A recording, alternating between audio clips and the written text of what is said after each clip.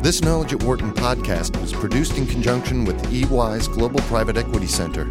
For more information, please visit ey.com/private equity.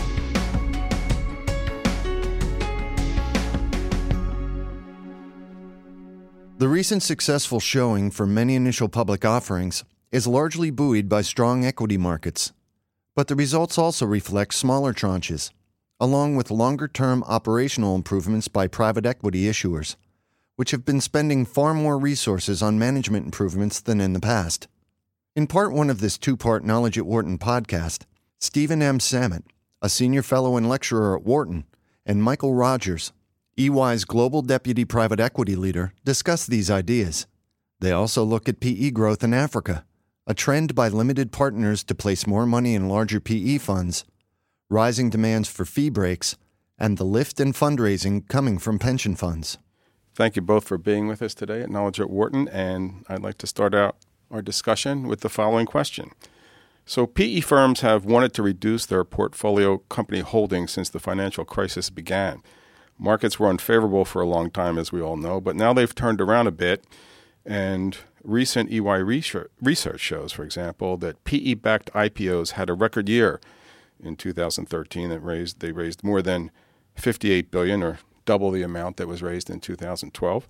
All told, there were 187 PE-backed IPOs last year compared with 110 in 2012. This year also looks strong so far, at least the first couple of months of 2014. So I'd like to ask you both to please comment on the outlook for the balance of 2014 and also for the next couple of years. Mike, maybe we'll start with you. Okay, thank you very much, Steve. Well, first of all, I think that the results that you pointed out really speak to a strong year that was held last year in terms of IPOs, and the activities continued into the first quarter. In fact, March proceeds are up 143% against last year, and volumes up 46% against last year. So it's moved into the first quarter here clearly as well. Markets, as you know, like stocks to be rising for IPO market health, and also they like low volatility. And we've generally had that up until a little bit of volatility around after the first of the year here, but generally it's been a smooth upward curve. And in those kind of markets, that's going to attract a lot of volume for private equity to issue IPOs. In fact, given the huge backlog of entities that they have to exit, and our research shows that on average, our portfolio holds have moved out from 3.5 years to over 5 years now. There's a lot of companies in the queue for exit, and the IPO markets are holding up very, very strongly. So we expect that will this window to last throughout 2014, and we would expect the valuations to remain pretty healthy. Steve? What's your view? I think as long as the capital markets and the overall market remains healthy, there will be demand for IPOs. The 2013 data is all the more impressive when you factor in that the Chinese IPO market was shut down. So that was not contributing to the numbers. The government basically wanted to give the IPO market a breather. It's now reopened, and there are I believe some 700-plus companies in the queue for IPO, which is just an unfathomable number of new offerings.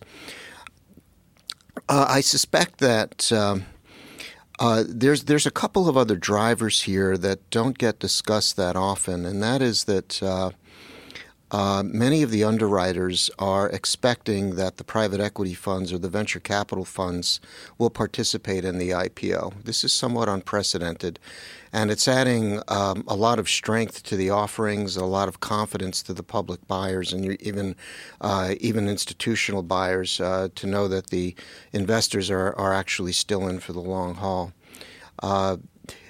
It raises the question as to how much liquidity for the private equity funds these IPOs truly represent.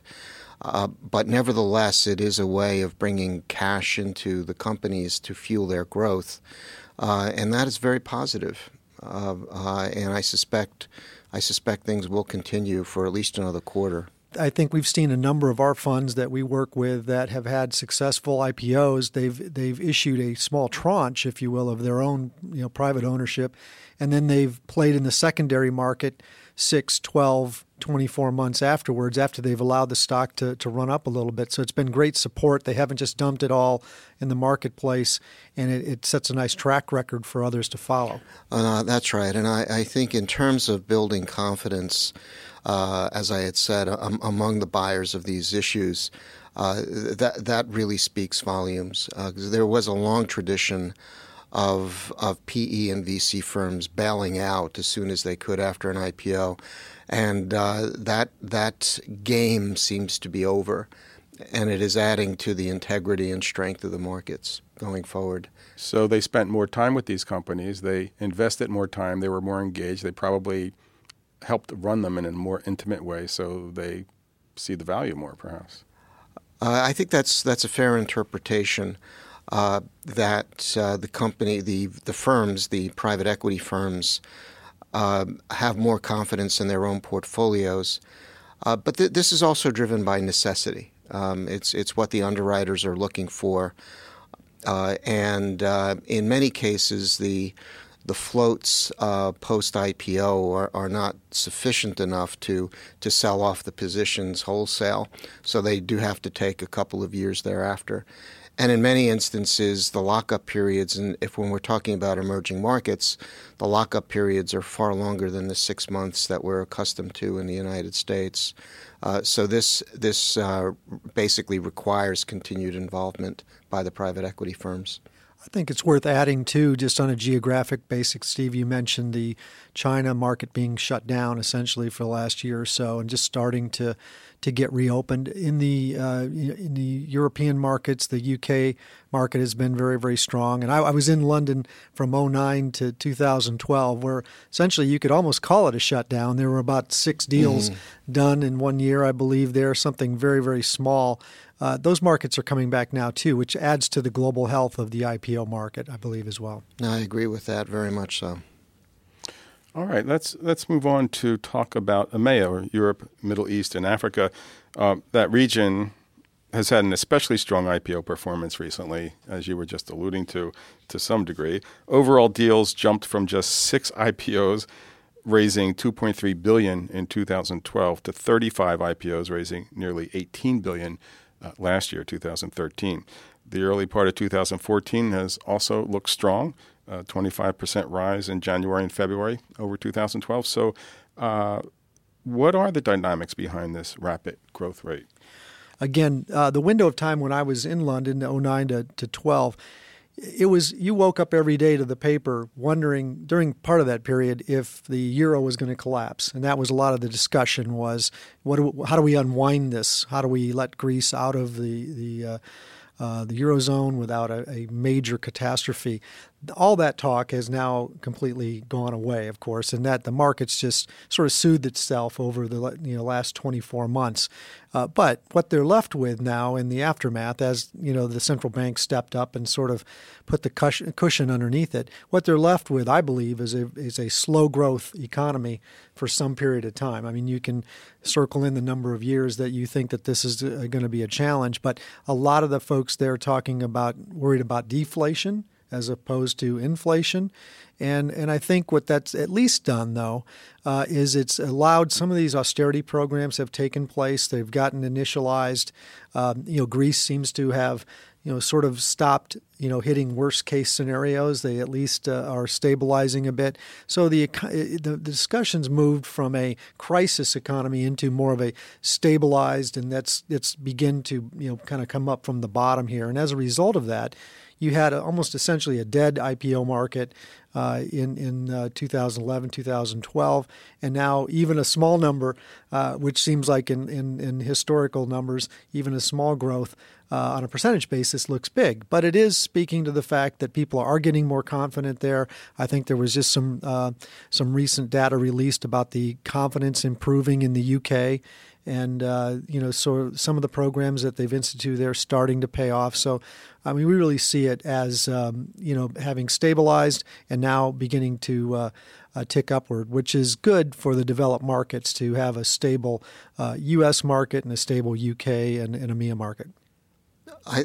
It is very encouraging to see what's going on in Europe. How that carries over to the fuller economy remains to be seen. But what it does suggest is that there is a pent-up demand for these offerings and perhaps some underlying confidence in where things are going. The interesting story with IPOs is also in the Middle East and Africa. And I think that's worth parsing out a little bit. The Middle East in particular has growing strength and integrity of its exchanges. So the Dubai exchange, for example, is becoming a venue for listing. There's multiple listing between Dubai and AIM or others, or even NYSE. So the MENA region is taking on, or the GCC region is taking on a life of its own as far as the capital markets are concerned, and that probably will continue for the foreseeable future. In Africa, yes, there has been an increase in IPOs. But I don't think that's really the name of the exit game or the liquidity game yet. We'll probably address M&A later in the discussion. But I think the driver behind PE in Africa is not going to be so much IPO exit as the possibility of trade sales or private sales of companies. And that probably will characterize how that market works for some time to come. And the reason is many of these companies that are being funded by PE firms become very attractive entry points for multinationals and other companies to bridge their way into the African market. So probably there's going to be as much price competitiveness for acquisitions as there would be value in an IPO. And, we see many of our client funds moving into Africa to follow up on this trend. There's opportunities there to provide growth capital in many of these markets. So I agree with Steve that the IPO market is still fledgling there, but I think that there'll be other ways of exiting, and we just released our most current Africa exit study that speaks to that in great volume, but it talks about how many of the sales go to other trade players or private equity funds as they graduate up the sophistication curve and size curve as they grow their businesses. I want to talk about fundraising here now. In 2013, shaped up as the best fundraising year since 2008.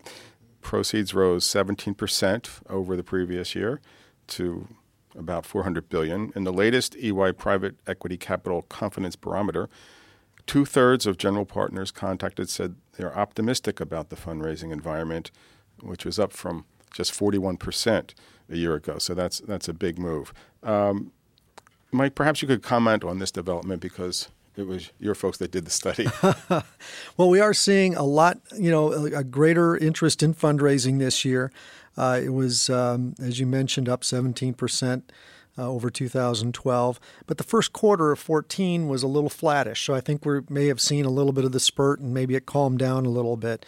The interesting trend, I think, here is that number that you quoted that in our study represented a smaller number of funds actually raising more money, which I think is the critical issue here. And that I think everybody's sort of heard about this concept of, I think people anticipated that actually there'd be some consolidation in some of these funds, that sort of the mid-cap, mid-size funds might ultimately merge with other funds just because of the constraints and challenges around fundraising. But we haven't really seen that. What's really happened is the LPs are making selective decisions and in putting more capital with the bigger funds. And so we're seeing sort of a transition in the industry, if you will, from some of the smaller or middle market funds that, frankly, some of them are opting not to go forward. They are going to manage out of their expectations, out of the investments that they've made already, and they've decided and publicly announced we're not raising another fund. What's that done is actually driven more money into the hands of the biggest players. So you're seeing many more multi-billion-dollar facilities, maybe not hitting the peak record that we hit, in 06, 07, 08, when we had some very, very large funds put together. But we are seeing more money flowing towards bigger funds. I think one of the phenomenons there is that, and I've heard this from a lot of the LPs directly, they are looking for one, just sort of make their life simpler, to have fewer places that they have to monitor and sort of govern funds, so they collect that money with one group. And oftentimes it helps them in terms of if they were using money and had money set aside for, say, distressed debt, and then they also were putting money into private equity, and they're putting money into some form of an energy sector or an emerging markets fund. What they'll do now is, not unlike an individual might, they'll consolidate those funds with one player who has all those capabilities in shop, also trying to see if they can get any fee breaks along the way. So it's a consistent trend sort of we're seeing, some bigger funds, and I think that that'll probably continue along the way. But the market's been relatively healthy for fundraising, I'd say. Very, very much so. At least since the last 5 or 6 years, we are seeing this haves and have-nots phenomenon, as you've just pointed out, and I think there's a lot of things going on there. One of the while it is in the study that EY has done, there's another factor in this, and that is more and more of the LPs want to do direct investing.